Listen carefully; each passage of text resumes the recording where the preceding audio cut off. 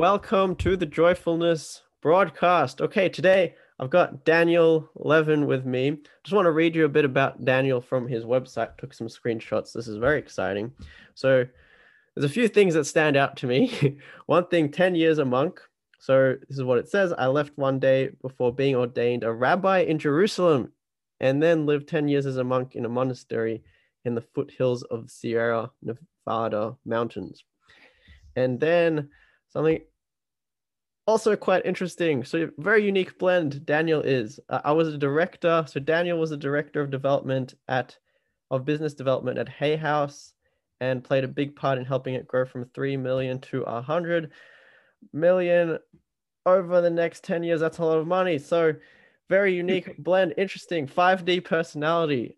Daniel is a rare blend of mystic and business guy whose ability to see the world differently has drawn people, companies, and governments to invite Daniel to work with them to jumpstart innovation. That's so cool. And lastly, respected author. Daniel is a storyteller, and he has a book called The Mosaic. Yes, so, Daniel, now I'll let you talk. Thank you so much for being here. I really, really appreciate your time. Just amazing that we're here together. Yeah.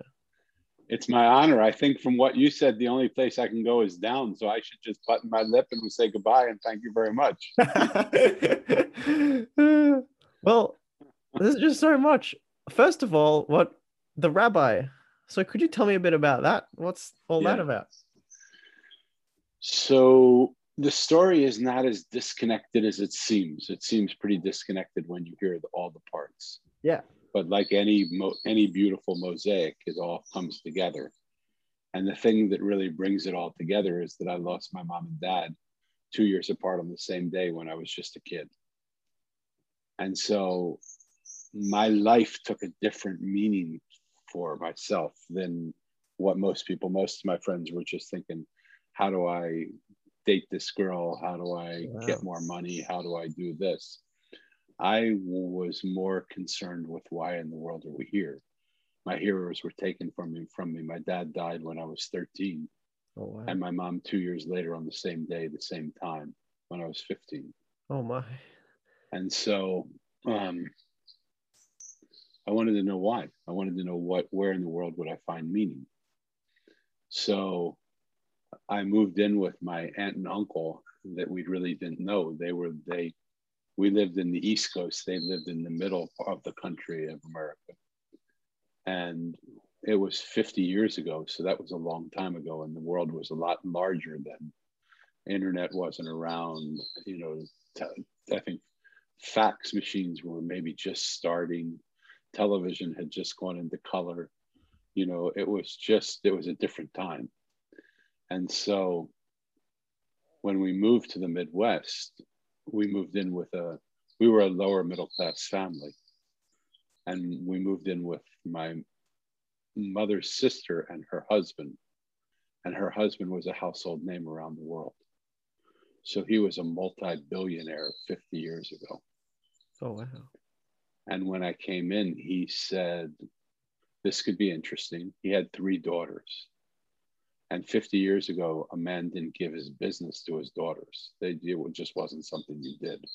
Thank God that's all changed. They were smarter, more talented. At least 2 of the 3 of them were. But when he saw me, he said, okay, this could be the answer to a problem that I've been having, because I want my business to stay in my family. So long story, already way too long. He offered me to take over, to learn, to work my way from the bottom to where his seat was, that he would mentor me every step along the way. I ended up turning that down and walking away from $1 billion company to hitchhike around the world because it wasn't mine to do. And I needed time to find out what was going on. I had already done 2 years of college. I already knew what I didn't want to do. I wanted to find what I did want to do. And along the journey, I went in hitchhiking around the world. I ended up in Israel, studied 5 years in a rabbinical school.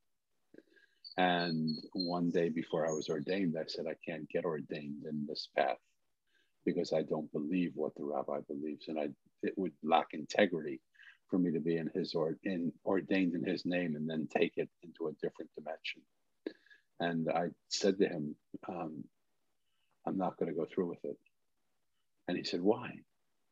I said, because I don't want to bring discredit to your name by taking my Judaism in another direction that you wouldn't be proud of. And he said, I respect you for that, but you should just pass. You can have the diploma, even whatever you do, you can have the diploma. I said, it means nothing to me if I can't do what I want to do. And so 5 years of my life was dedicated to having this diploma in his mind. It wasn't in mine, where for me, I learned a lot of things there. But one of them was to stand up for myself in a place where no one was standing up for me. If I couldn't walk into what I was doing with my heart and soul, I shouldn't walk in at all. Wow. That's quite a story, Daniel. Yeah. Wow. We're only skimming the surface. I'm for brevity, I'm trying to gloss over some things. Yeah. Well, I appreciate it. That's just so much. So much. Wow. So how did you, first of all, I can't imagine what it was like to lose both your parents at 13. That must have been really hard. Well, I lost my dad when I was 13, my mom when I was 15. So they were 2 years apart on the same exact day. Oh, on the same day. Oh my. Yeah. And so my dad was my hero. I was a mini me before mini me's were invented. I waddled like him. I looked like him. I laughed like him. I smiled like him. I walked like him. Everything about us was the same. Mm-hmm. And when he passed, I couldn't make any sense out of it. Mm-hmm. And so part of what I ended up doing is I ended up making up a story that had no truth to it, but it comforted me.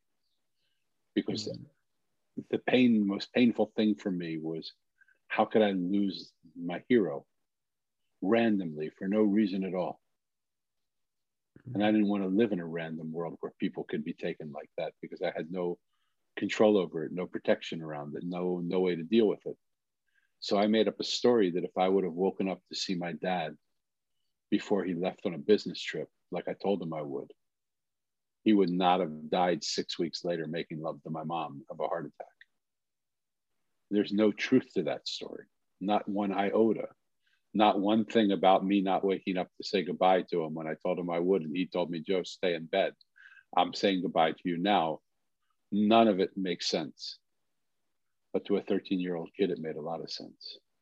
Right. The problem is that story stayed in me and manifested itself countless times in that situation and other situations where I would blame myself for things that I didn't even do, because I didn't want to live in a random world where things happen for no reason. Oh, wow. So I would become the burden of that reason. And that weighed on me and hurt me and destroyed me. Right. And none of it, and it was all around things that weren't even true. Right. I can relate to what you're saying about the way you say it makes so much sense. Thank you.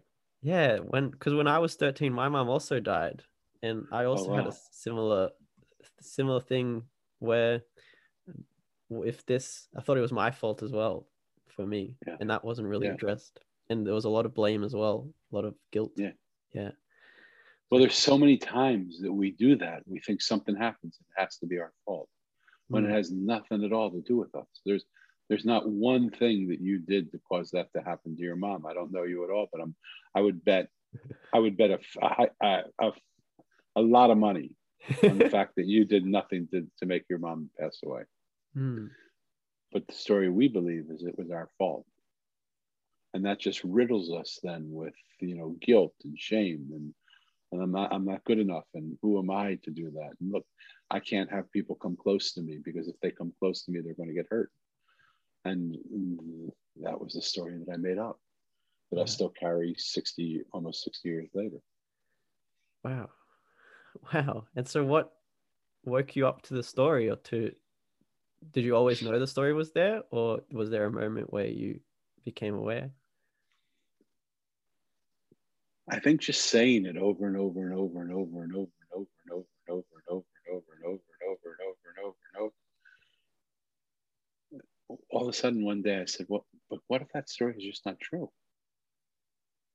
Like, how would it be possible that me not waking up to say goodbye to my dad would have had any relation to him dying, making love to my mom of a heart attack 6 weeks later? Like, now you're an adult. You don't need the comfort of living in a random world. That was 30, 40 years ago. Now make sense of this story, because what you're doing is you're blaming yourself in countless situations. I have a developmentally delayed daughter, so that was my fault too. My wife passed away of cancer. That was my fault too. Whatever happened, all of it became my fault, but there was no fault there. I was living a make pretend life where I was just basically beating the daylights out of myself for no reason, because it wasn't anything I did. It would be one thing if I did something and I beat the daylights out of myself. That would be bad enough, because that would show judgment and being hard on myself. But in these cases, it was all fabricated stories. At some point, a fabricated story just has to become unfabricated. Right. And so for you, how did you go about unfabricating? Oh, great question. When the truth stares you in the eye so long and so hard, eventually you have to look at it. And so I realized everything in the world was speaking to me. My body was speaking to me. The events that happened in my life were speaking to me. My business was speaking to me. The environment was speaking to me. And so I started to talk to this story that I had created. And I said, what is it you would say to me if you could say something to me and I would actually listen? And it told me there's no truth to what you believe. I said, come on, how can you say that? Of course it's true. They said, zero truth. And really, the dissolution, the dissolving of it happened about 5 years ago, when I started to sit down to write the mosaic.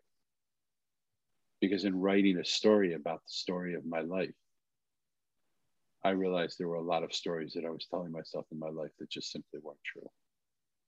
Wow. And it was fine to have a fableized version of my life, but it was also, I had to know where reality and fable ended.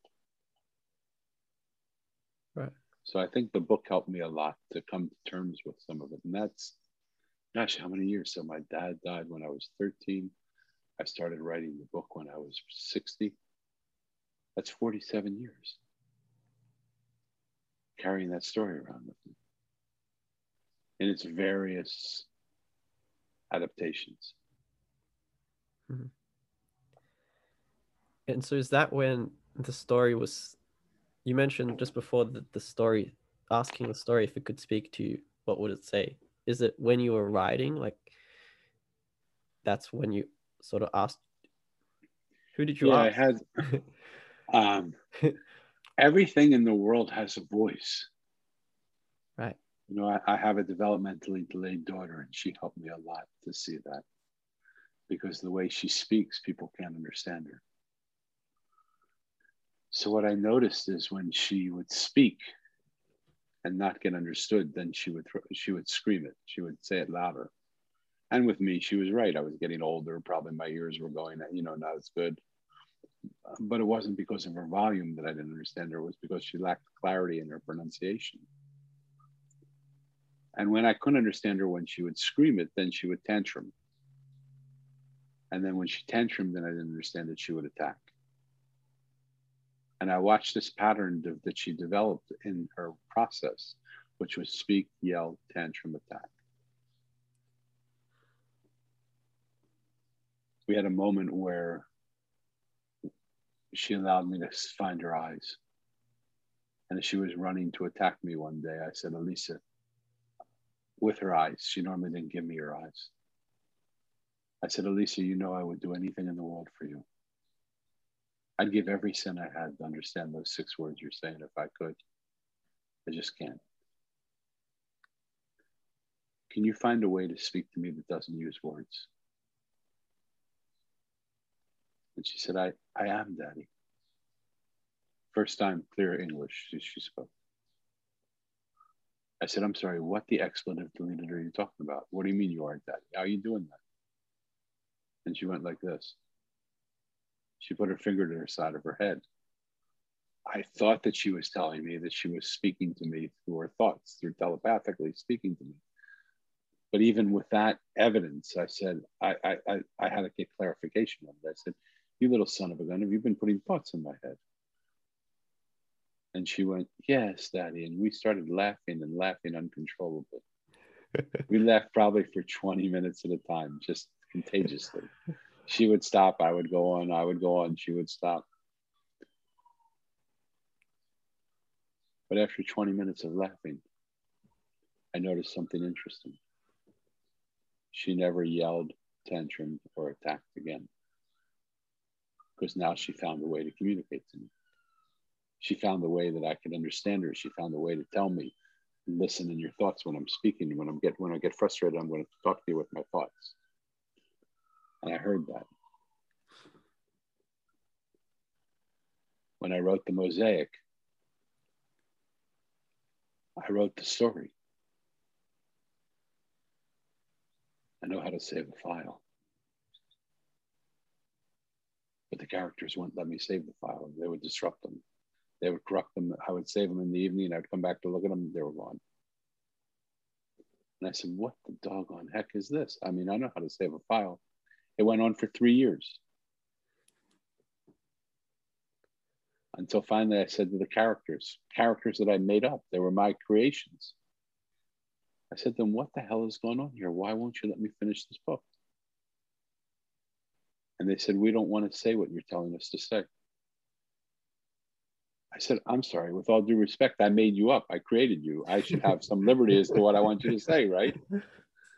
And they said, yeah, you can. If you do that, it'll take you another 5 years to write. I said, what's the alternative? They said, just listen to what we're trying to say to you. Just say what we're saying to you. This is what we want to say. If you write that, you'll be done in 30 days. 30 days to the day, I was done with the manuscript. Everything talks to us. We just have to find the way it talks to us. And if we don't, then it will tantrum. It will scream, tantrum, and attack. I saw it in the businesses I worked with. I saw it in government that I worked with. I saw it in families that I worked with. I saw it in schools that I worked with. I saw it in hospitals and in the ways our bodies talk to us. There wasn't anything that I didn't see it in. And so I found it a little bit ironic that a girl that I could never have a conversation with for 31 years has taught me how to understand the dynamics of conversation. Wow. So when you say the characters, you ask the characters, could you just help me understand what you mean by that? Was that like an inner dialogue? Was it? I actually brought them on like a Zoom call. And I thought like, you're like a weirdo. I mean, who does that? But I visualized them on a Zoom call. Oh, you all together okay. in a room. And I said to them, what the hell is going on here? And they just said, we don't want to say what you're saying. And so I always thought I was a weirdo and I should be locked up for that. I thought, who does that type of thing? But a few weeks ago, I spoke with someone and he said, oh, that's what Charles Dickens used to do. He would see his characters. He would invite them into the house. He would sit with them and have a cup of tea with them. And he would ask them what they want to say. And he would listen to them and he would write what they wanted to say. I said, I had no idea that ever happened. I just thought I was some strange mofo. And he said, no, that's a lot of writers did that. But I never knew that. Right. So what I'd like the people that are listening to this to take away from it is, what would you hear if you could hear what you don't hear? If something's troubling you, what would happen if you just spoke to it like a friend? Just like you and I are speaking. What if you were to say to it, I'm not getting it. What do you want to say to me? If you could tell me what you really want to say, what would you say? So you don't have to yell, you don't have to tantrum, you don't have to attack. What do you say? I really want to hear what you want to say. Tell me. And just let it speak.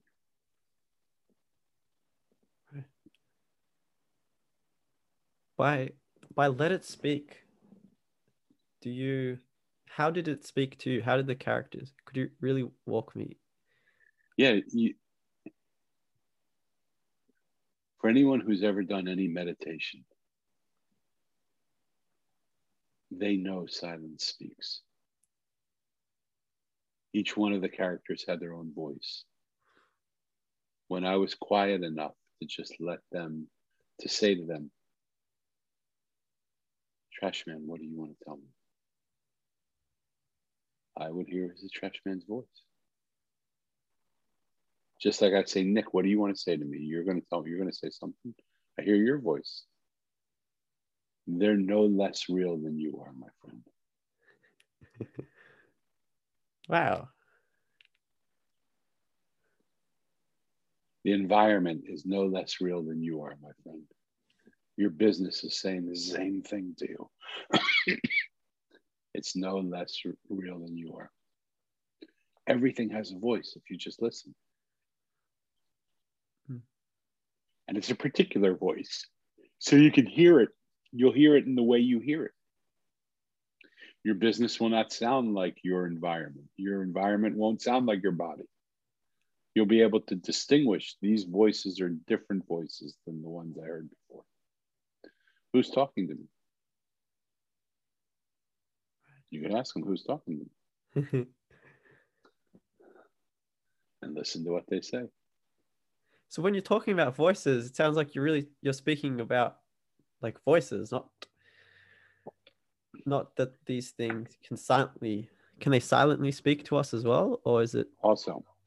But when I'm talking to them, I have no idea if you're real or not, Nick. I'm talking to you on a screen. You live somewhere thousands of miles away from me. Yeah. I have no idea if this is a real conversation or not. But it seems real. You seem like you're here. You seem like you're responding to what I'm saying. Mm. When I saw them, they were no less real than you are. Oh, I see. Right. Oh wow, I'm gonna use that. Try it. Try it Yeah. and see. Yeah, wow, that's amazing. So it just dawned upon you to ask. They know I was so frustrated. With my daughter, I was so frustrated that I couldn't understand what was going on. She just told me. Right. She was talking to me with thoughts. They were talking to me as characters. Right. And they were proud of the characters they were playing. So they played in character. That was them. The trash man was the trash man. He talked like the trash man. Wow. So that actually leads, well, I did read something on your website just a bit about the mosaic. You mentioned archetypes. Could you talk a little bit about what that is, what the book is, what the archetypes are? So in the book, there are probably 18 different characters that Mo meets. He sets out on a journey to really understand why his parents passed away and where they were. And the adults told him they were in a place called heaven. So he sets out in his mind to find heaven. What he's really looking for is what's his purpose in life. And the people he meets along the way are not the people you would imagine that would tell him what his purpose is or where heaven is. They're a trash man and a homeless man, a blind woman and a waitress, a gardener and a juice man, a traveler and a street artist. Not your starting roster for what most parents want their kids to become, right? But he meets them and he sits with them. And Nick, in every single case, when he took the time to ask them questions and to listen to them, he saw an entirely different human being than the person he saw when he first walked up to them. Who they became had so much more texture, had so much more beauty than the person he originally saw. And so what the mosaic showed me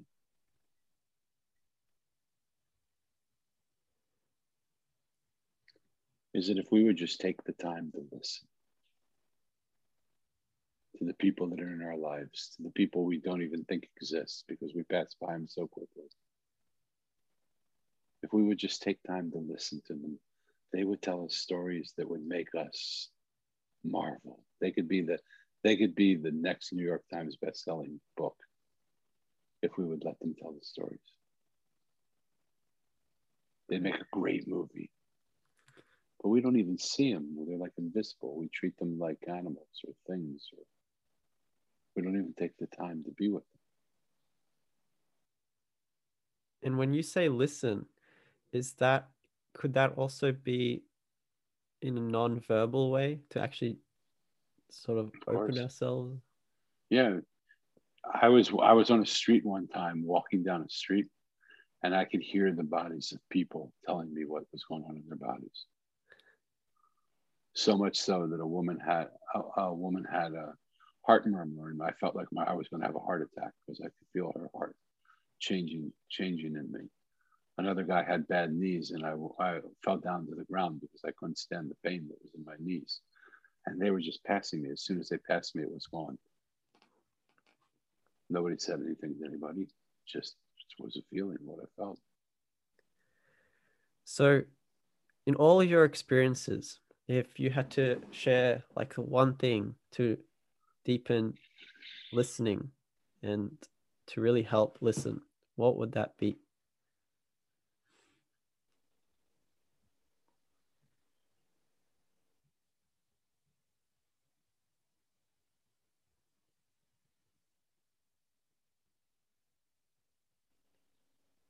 There are a lot of experiences. I'll tell you a story. Around the time that I was feeling people's pain, I was in San Diego walking downtown, and I felt so much pain. I didn't feel the pain that crumbled me to the ground like that other day that I did. But people would pass me by, and I just felt, I felt uneasy because I felt all the things that were going on in their bodies. And as I listened more and more, it just felt uncomfortable. So I worked my way to the side of the street where this pavement meets the building. So there's a little place there where it's like a little chair on the ground where you sit on the ground and you put your back against the building and it feels like you're safe. Well, I was about to sit down and a guy said to me, "You can't sit down here." I said, "I'm sorry, we're in the middle of the street on a public street. What do you own this piece of property?" He said, "Well, not really, but this is the place where I collect money. I'm homeless. And this is sort of my corner." I said, I'm not going to hurt you. I'm not going to take anything from you. I'd be interested to get to know you. I'm going to sit with you here. He said, no, if you do that, I'm not going to make any money. I have to make money every half an hour. Every half an hour, I make $5 a half an hour, $10 an hour. And I have to make that money because I have people that I support. I work 18 hours a day. I make 180 hours, $80 a day. And I have other people that are homeless that can't do this. So I support them. So I can't have you taking that money away from me. So I put my hand in my pocket, in my wallet, and I looked and I saw I had a $50 bill. And I said, "Here, I'd like you to take this." He said, "What are you giving me $50 for? I told you I make $10 an hour. Are you planning to spend 5 hours with me?" I said, "I don't think so, probably not." So he said, "So what are you giving me this money for?" I said, "I just want you not to have to worry. I just want to sit here and be with you and talk to you. We'll also make money in the hat. Don't worry. We'll do something to get money in the hat going. But I probably won't take more than a half an hour of your time." He said, "Okay, you're crazy, dude. Sit down." So I sat down and it took him a little while to warm up to me, but I looked at him and finally I said, "All these people passing you by on the street, if you could put them in an auditorium or in an arena and you could say one thing to them, what would you say to them?" He didn't even think for a minute. He just jumped right in. He said, I would tell them to take 10 minutes out of the course of their life and go sit with somebody they don't know and ask them how they're doing. I said, Corey, that's beautiful, but why that out of all the things? You could have said, let's end homelessness, let's get people off the streets, let's feed people, let's do, why that of all things? And he said, Danny, you've told me a few stories. I'd like to tell you one. I said, with pleasure.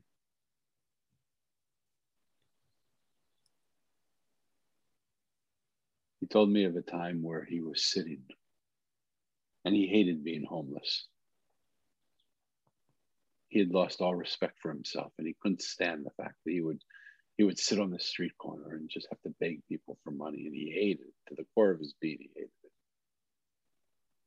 But what he hated even more was the way people treated him. They didn't even treat him like an animal. They treated him like a thing, like he wasn't even there. People would walk by, they'd spit on him or kick him or yell at him or hit him. Group of guys came up, young guys, and he thought, oh, good. Hi, guys, how you doing? And they beat the daylights out of him.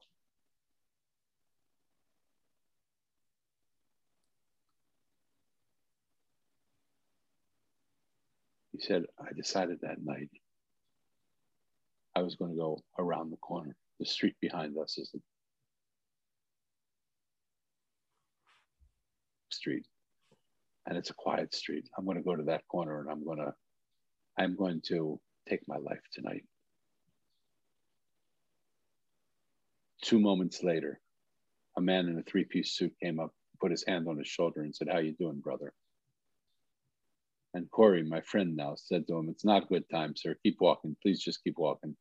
You don't really want to know how I'm doing. I'm not doing good at all. I'm not happy. I'm not doing good. Just keep walking. The man said, there's no way in the world I'm going to do that. And he sat down next to Corey. He put his arm around him. And Corey, for an unexplainable reason, put his head on his shoulder, on the man's shoulder. And as he put his head on the man's shoulder, he just started crying. And the man looked at him and said, it's okay, my friend, cry. You have lots of tears in here. Corey cried for a few moments. And then he started to tell the man all the problems that he was having, all the things that he hated about being homeless, all the situations that were going on. And the man just held him and listened.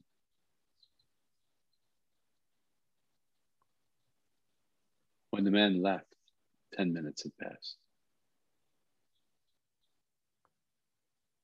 And Corey couldn't take his life anymore because now an important man in a 3-piece suit sat down with him and listened to him tell his story for 10 minutes.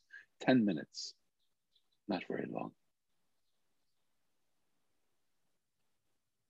And so what Corey said to me, if people would only take 10 minutes out of the course of their life, they have no idea what impact that could have on another person's life. You could literally save a person's life by taking 10 minutes and acknowledging the person.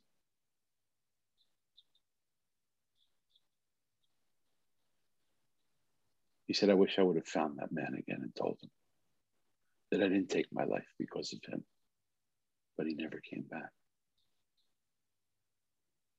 And likingly, I wish I could have found Corey again because I wanted to tell him that I went back to that corner so many times, but Corey was never there. I wanted to tell him the impact that he made on me, the story that he told me had really affected me, and that every time I went into a boardroom to speak, or in a school, or in a hospital, or in a podcast, or a seminar, I made a commitment to try and tell Corey's story somewhere along the line, and to challenge the people that were listening to me to take 10 minutes out of the course of their life. 10 minutes. Do you have 10 minutes out of the course of your life? Yeah, you do. Take 10 minutes and go up to someone you don't know and just ask them how they're doing. You don't need to fix them. You don't need to help them. You don't need to buy them anything. You don't need to take care of them. Just listen to them. I wanted to tell Corey by now millions of people had heard his request. Just through me, and probably others were saying the same thing, but just through me, millions of people had heard his story. But I never saw Corey again. It's my hope that Corey will be sitting on a street corner some point in time, and someone will come up out of the blue and say to him, "How are you doing, brother? I heard this story about someone who took 10 minutes out of the course of their life." And Corey would just smile with him. He would realize it was his story, that it now circled around the globe, and he was here with him. This fellow was here with him because of the story he told to some man. It's not hard to change the world. It takes little actions that take 10 minutes. And suddenly the world's a different place. It's really easy. I'm so happy we met. Thank you. That's really beautiful.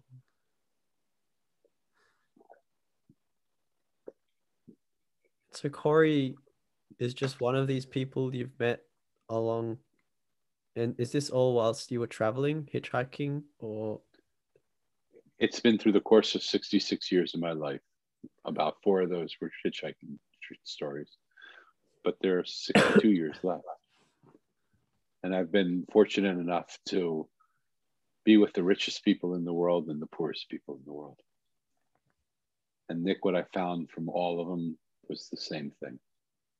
No matter how rich they were, no matter what color their skin, no matter what religion they practiced or didn't practice, no matter what border they lived behind or didn't live behind, no matter how big their house or how torn their cardboard box,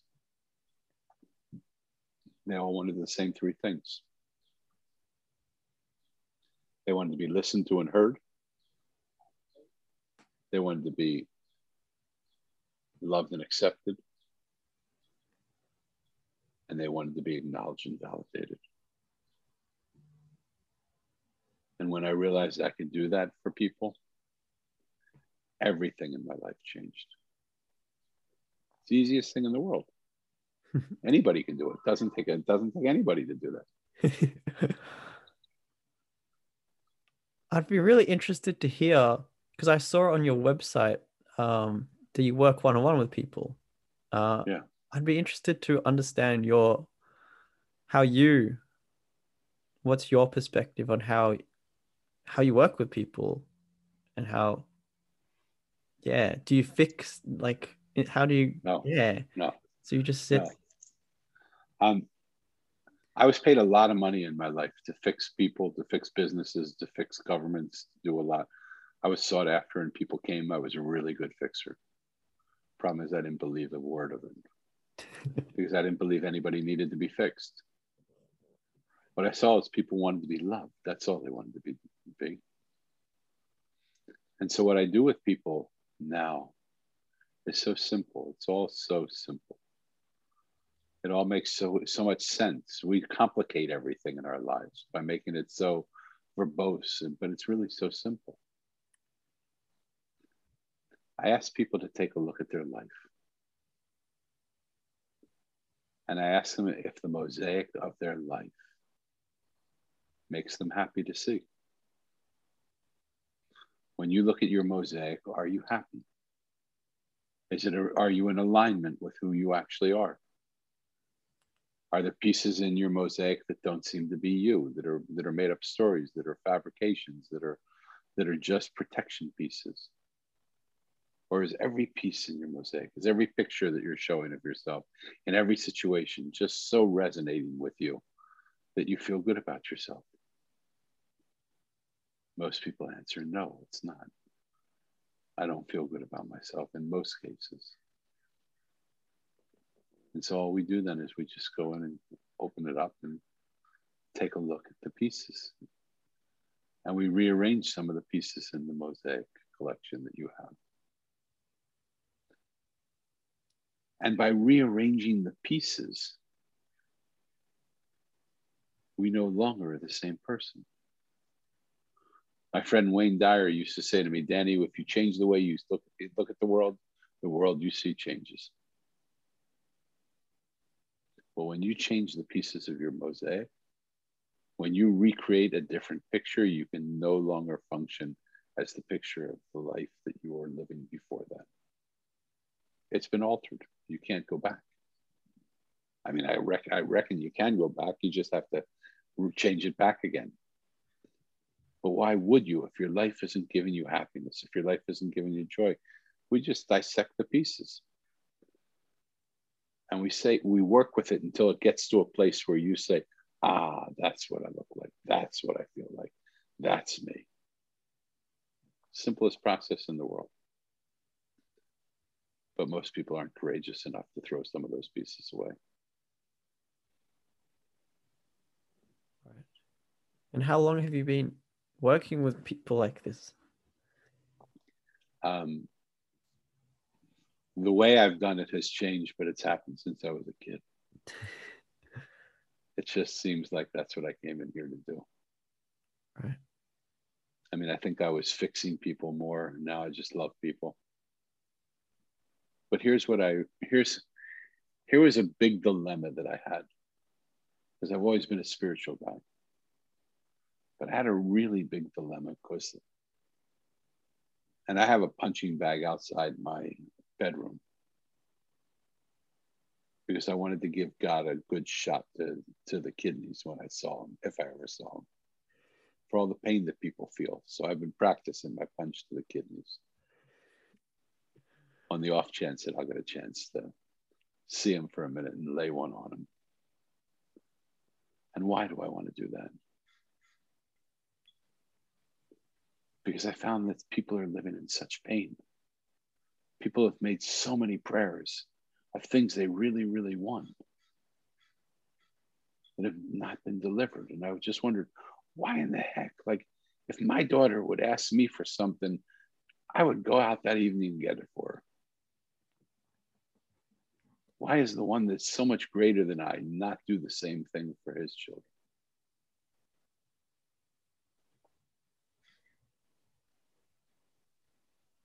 I sat with it. I fought him a lot. I said, why in the heck won't you do that? You're a stinker.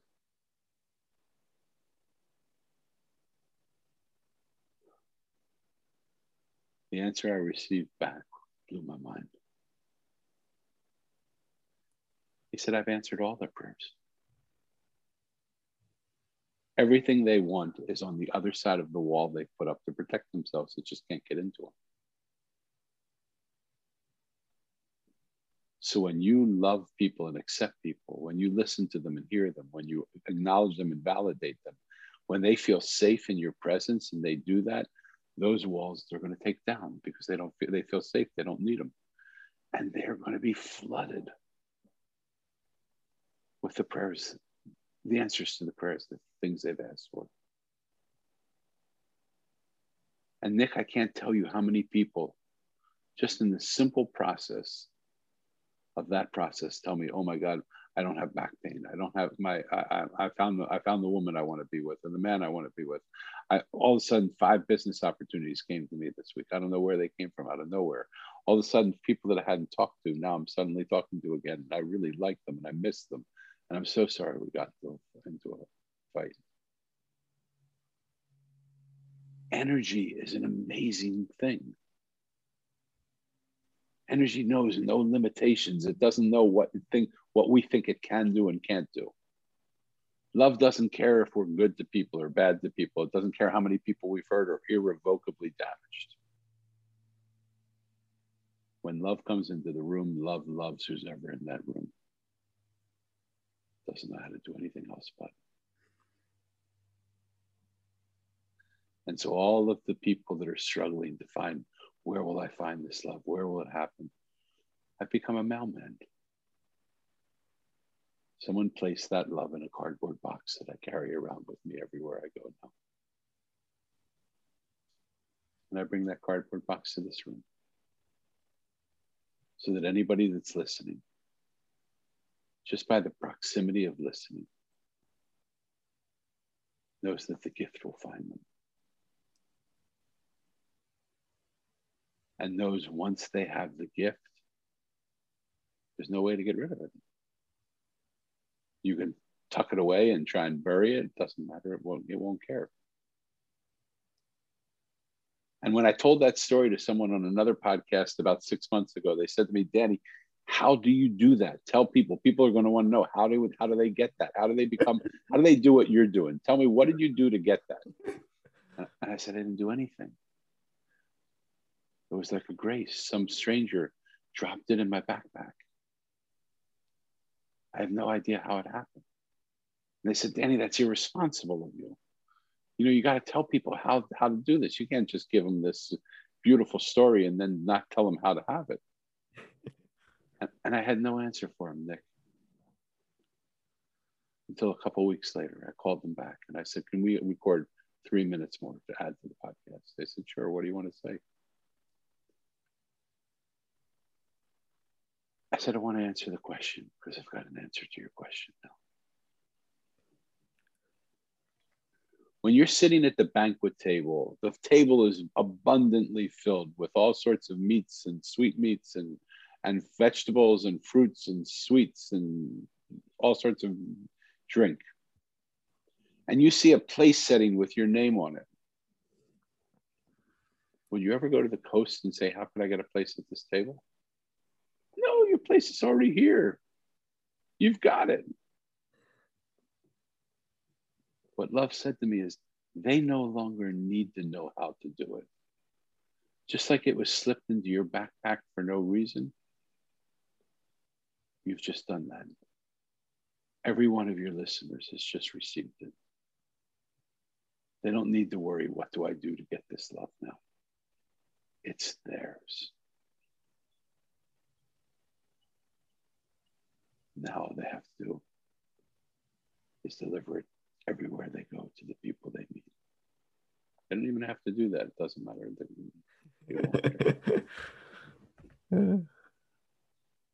But if they want, they can take it just like they were given it for no reason to another place and give it for no reason. And the bag will always be filled up again. That's just the way it works. Every day I give it away 5, 10, 15 times a day. Every day when I turn around to go, it's back in my box. Not the one that I gave away, but a new one to give to the next place that I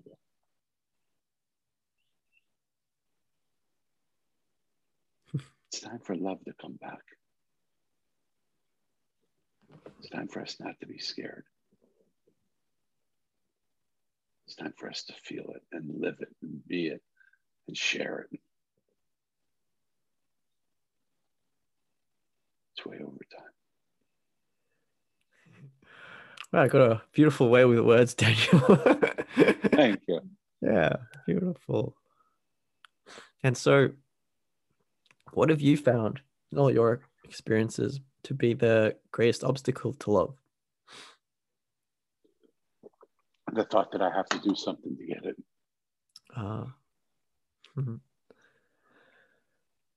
I find people are running around thinking, how can I get it? How can I get it? How can I get it? What do I have to do? I did this and I was really good to this person and I helped this person and maybe I'll get love as a result of that. Love doesn't give a shit, pardon my language. It really doesn't care what you've done. Love only knows how to love. When it's in the room with you, it will love you no matter who you are, no matter how many people you've hurt, no matter how many people you help, no matter if you love yourself. I was in a room today with someone and they said, well, I did an Instagram live. And someone said, I just desperately want to know how to love myself more, but I just don't love myself. I just want to love myself more. I said, why? Love already loves you. You're being given the gift right here, right now. And love doesn't really give a crap whether you love yourself or not. Just let it in, let it love you. And even if you don't let it in, it'll love you. I know it goes against all the rules. All the rules are we have to work hard, we have to do this, we have to do that, we have to do this, we have to do that.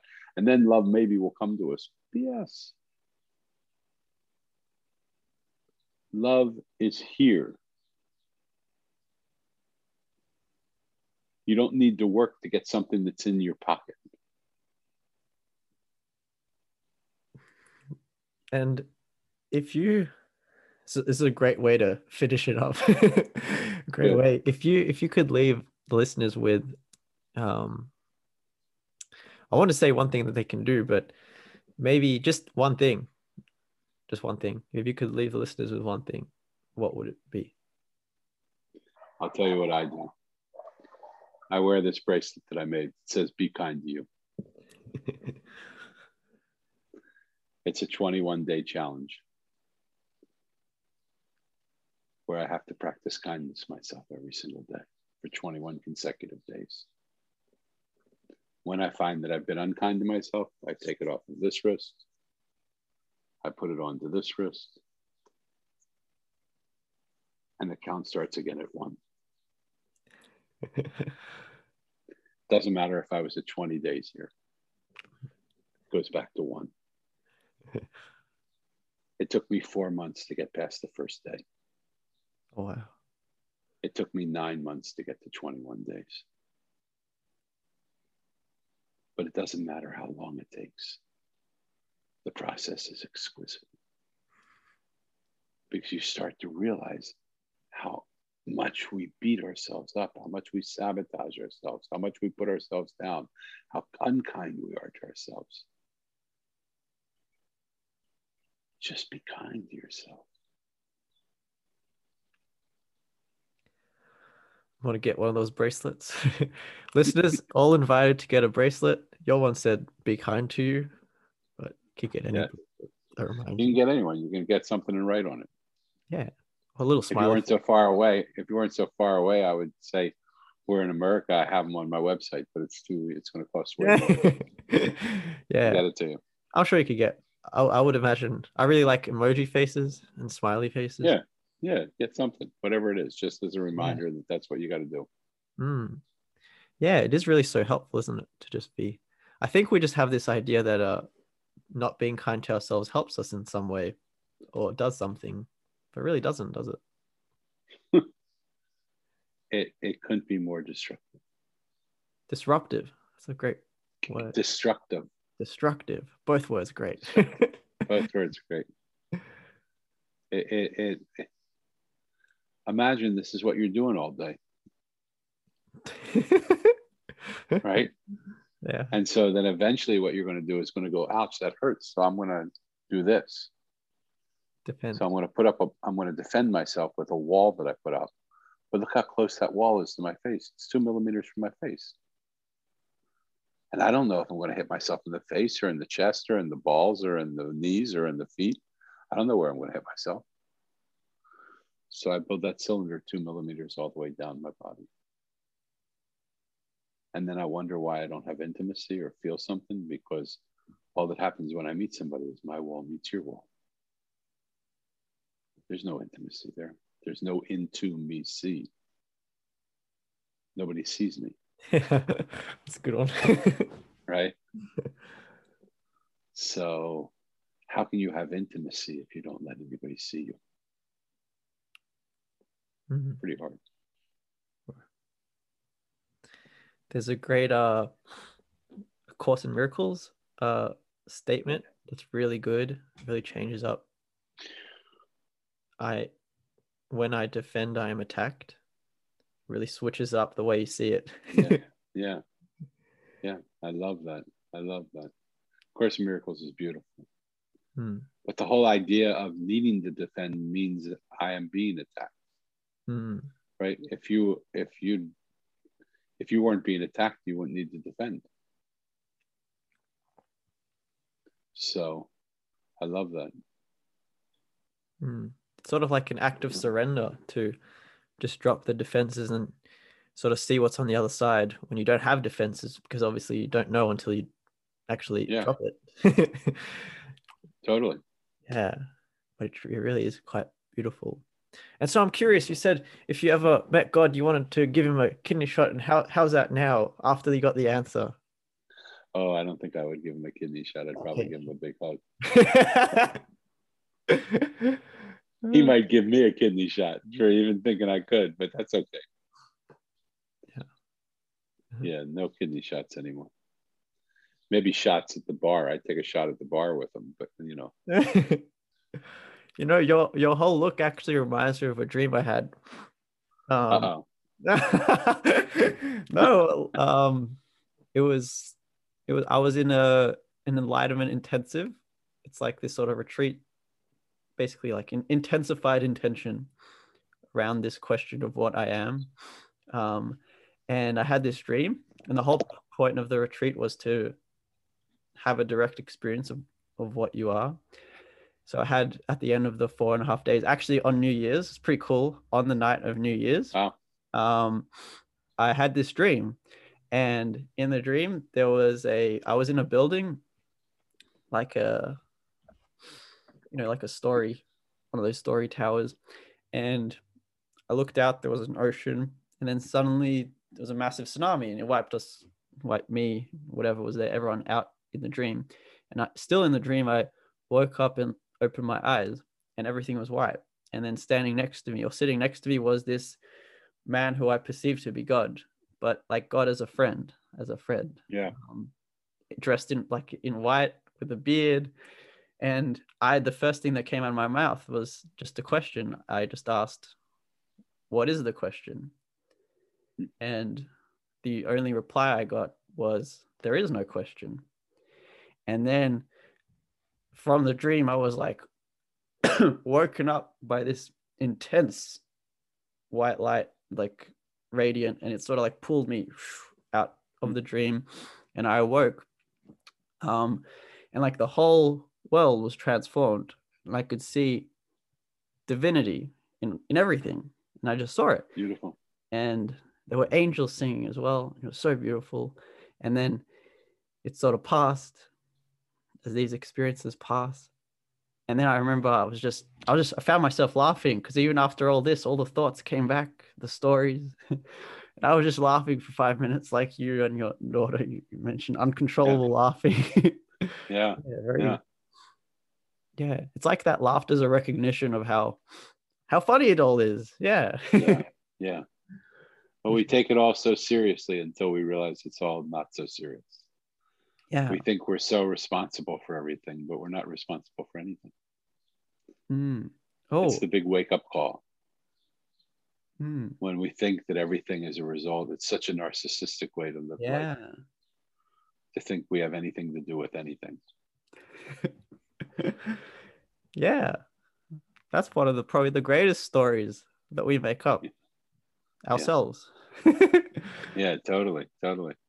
Yeah. It's also interesting what you mentioned about being a different person, because it is something that just came up in mind recently, around this. Well, that really what we are is just an idea. This person that we've constructed is entirely an idea, and there's no reason we can't have a new idea. 100%. Yeah. We can have a new idea every breath, not just every morning. Every breath we have the chance to breathe in a new world and breathe out the world that exists. And just feel that. Feel how beautiful it feels to just be the story creator of your book. You create the book that you're writing. The pages are still unwritten. What are you going to write on that book? How's your story going to play out? You can paint in it too if you want to paint in it. You can make music in it if you want to make music. How's it all going to happen? It's beautiful. And your idea of the purpose, you mentioned purpose at the start.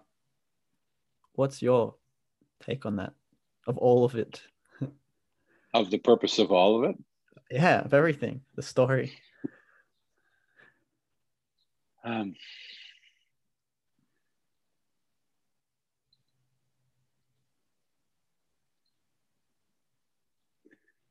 Maybe I believe this, I'm not sure.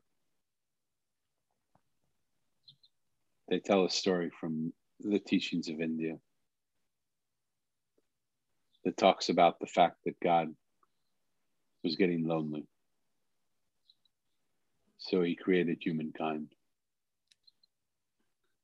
And he separated them out. And he put them on the earth. And then humankind would come together in the evening and it would say, what are we doing here? We're like, and it would reconnect back to God. And all of a sudden, the play was over. And he had no time to play and enjoy it. So he said, I know what I'm going to do. I'm going to put deception and I'm going to put delusion in. And he created the same human beings, but he put delusion in. And instead of these people coming back right away, it had been hundreds and thousands of years. And he wondered, what the heck happened to them? Where are they? How come nobody's coming back? And it was because they forgot where they even belonged. They thought this had become their home. They thought this was where their final resting place was. But this isn't your home. It's a fun place to get to do some exercises. But when it's time to go home, you go home to where home is. Not to where some make pretend place is. And you have no idea what it is. It's time to come home. Doesn't mean we have to leave this planet. We just have to live in this planet as if we know what home is.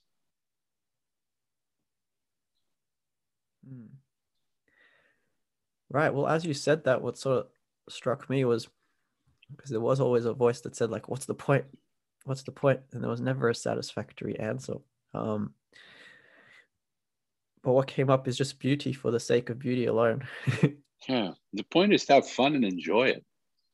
There's not, we're so serious. We think we have to, like the creator created it. We don't have to create anything. It's not ours to create. The creator did the job. Now we just act it out and have fun and play here. It's like a playground for us.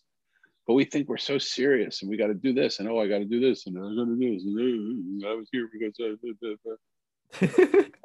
and there is some of that. You were created here for a reason. And that reason is for you to do what you have to do in the way you have to do it, because no one else will ever do it that way. And no one else will do it from that. Will be created from this time forward to the end of time because you've already done it. So there's some purpose to you being here. But I don't think it's as serious as you think it is. That's a great end note. Well, I'll leave your the Mosaic book or your website. Which would you prefer? Yeah, you can let's do both. The book's called The Mosaic. I think you have Amazon there and yes, we do. so you can get it from Amazon. It also comes in an audio version. So if you like hearing my voice, you can get it on audio. It's got a beautiful voice. Also very nice. Thank you. It's available through Audible or Amazon. And you can go to my website, danielbrucelevin.com, and you'll get a little bit of a flare as to what's going on. None of it is really relevant anymore because who can write down who they were yesterday and have it be who they are today, right? But you can enjoy it. It'll give you some sense of who this person is who's laughing with you here. Yeah, cool. I'll leave that in the description for the listeners. Thank you. Thank you very much. And what an honor. Yeah. Listeners, my honor, my friend. Thank you very much. Have a wonderful day.